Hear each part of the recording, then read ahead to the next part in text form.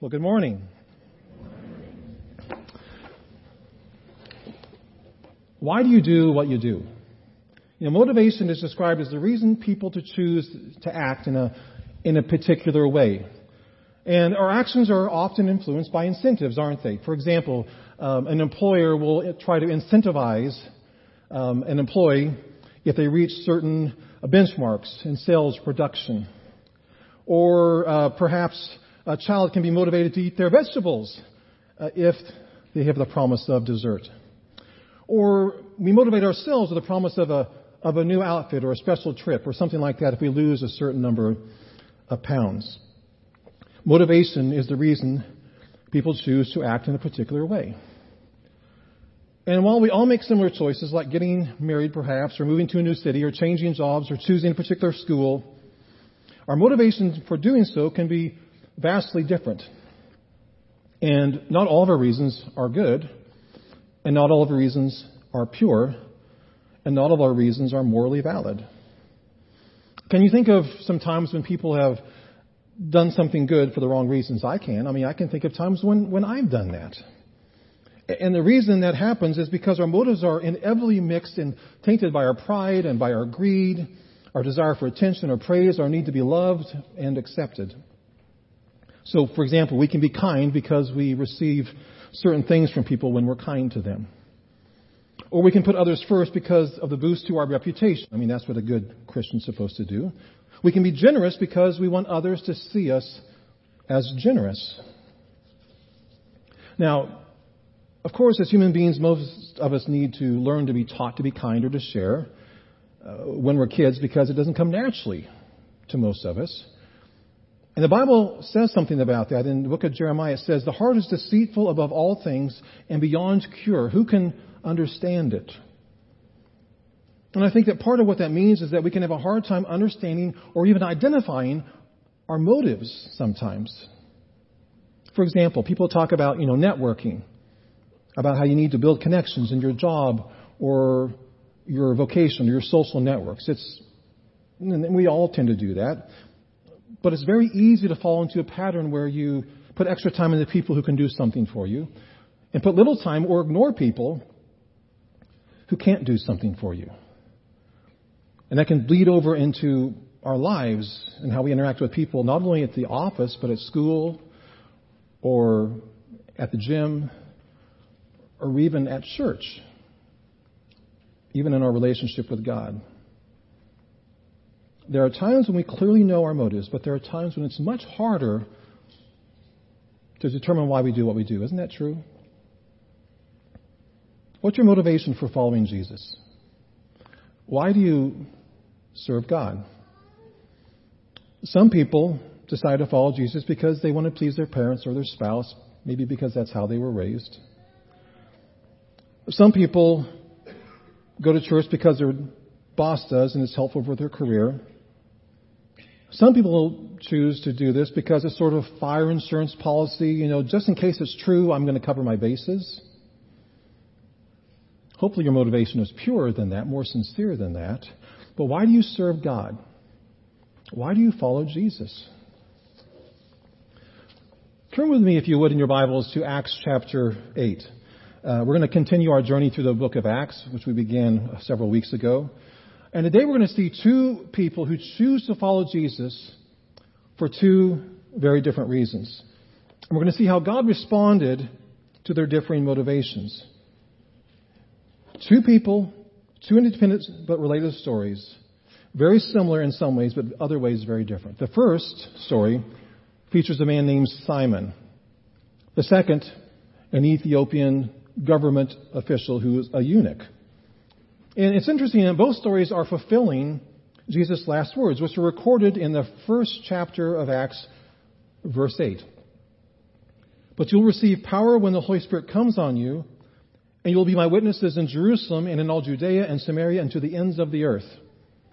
And this begins to happen. Jesus' words are beginning to happen here in Acts chapter 8. The first few verses tell us what? That Stephen's been stoned, and after Stephen's been stoned, persecution breaks out, and believers are scattered throughout Judea and Samaria. And it says in verse 4 that those who had been scattered preached the word wherever they went. So they're being persecuted for the faith. The wise thing to do would be to shut up, to kind of play it careful, to really watch what you say. But they're so filled with the Holy Spirit. They're so excited. They're so in love with Jesus that they just can't be quiet. And Philip is one of those evangelists. And it says he goes specifically to Samaria. Now, Samaria, of course, was an area that a good Jew would have avoided like the plague. Why? Because Samaritans were the descendants of the northern kingdom of Israel who'd been overrun by the Assyrians. The Assyrians took them off into exile. And instead of being distinct in their relationships, distinct in their religion and their actions and lifestyle, they instead went with the current. They intermarried. They took on other religions and mixed. It's kind of a syncretism thing going on. And so a Jewish person, Samaritans to them were anathema. And so, in spite of this, Philip goes. Verse 5. Philip went down to a city in Samaria and proclaimed the Messiah there. And when the crowds heard Philip and saw the signs he performed, they all paid close attention to what he said. For with shrieks, impure spirits came out of many, and many who were paralyzed or lame were healed. So there was great joy in the city. So not only does Philip go in obedience to Jesus' words, but miracles happen. People begin to follow Jesus in Samaria of all places. And then we see Philip again towards the end of the chapter where an angel shows up. And let's read that. Verse 26. Now an angel of the Lord said to Philip, "Go south to the road, the desert road, that goes down from Jerusalem to Gaza."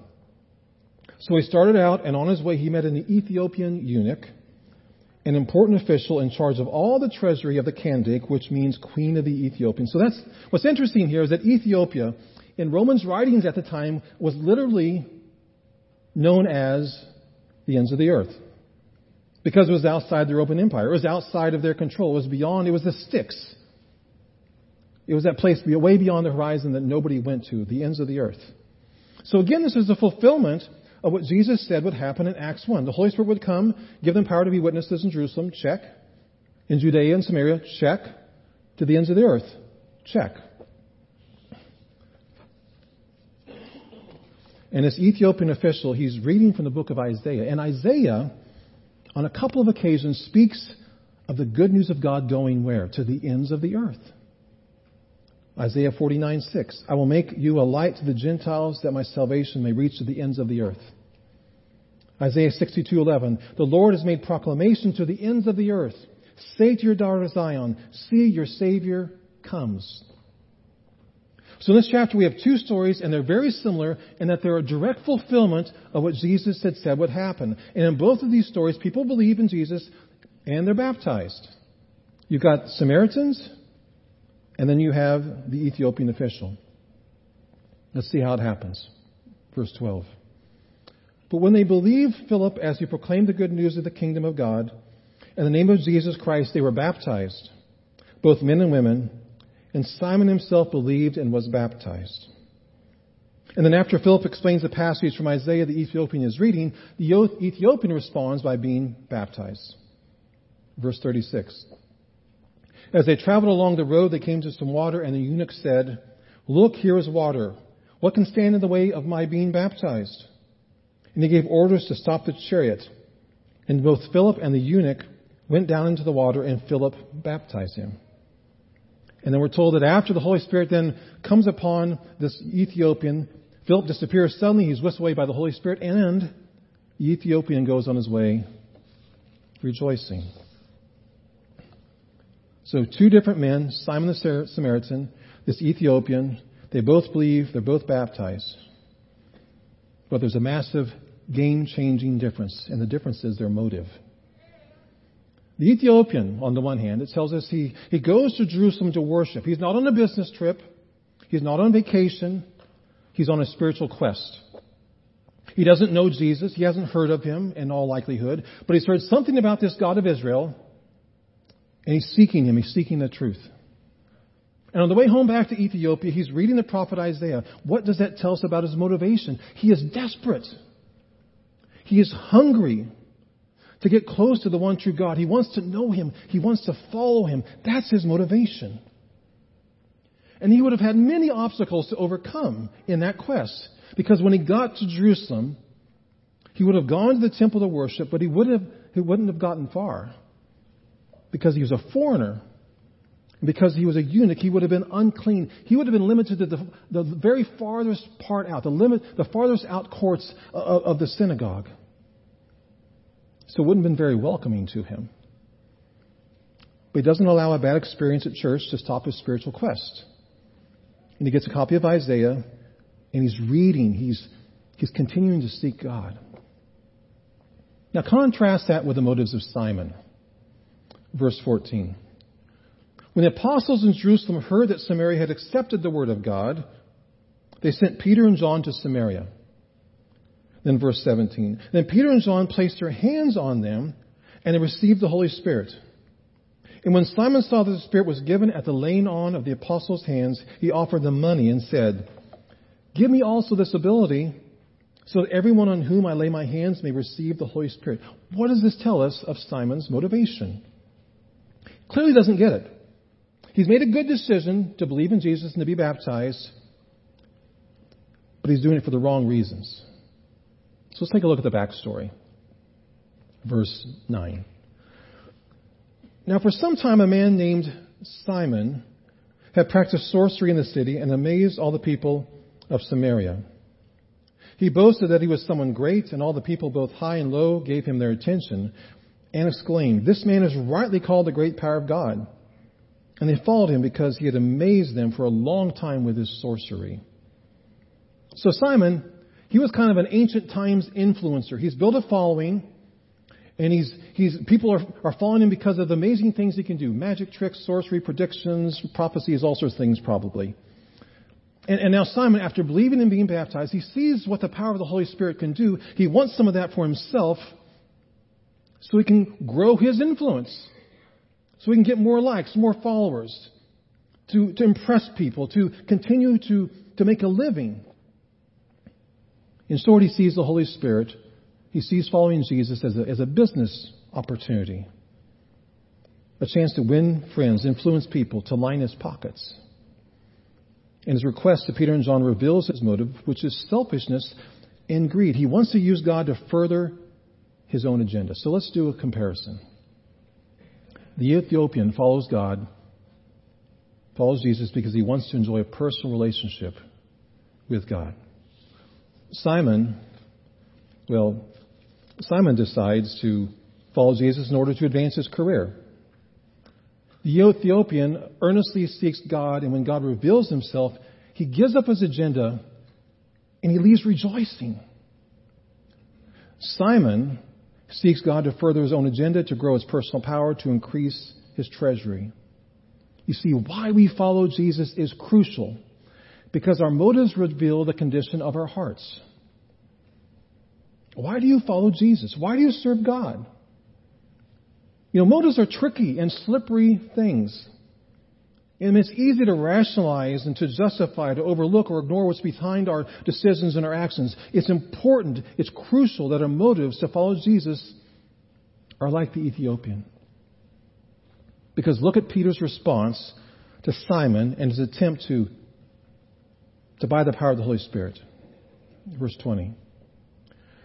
May your money perish with you because you thought you could buy the gift of God with money. You have no part or share in this ministry because your heart is not right before God. Repent of this wickedness and pray to the Lord in the hope that he may forgive you for having such a thought in your heart, for I see that you are full of bitterness and captive to sin. That's pretty harsh. Why not sort of a different approach?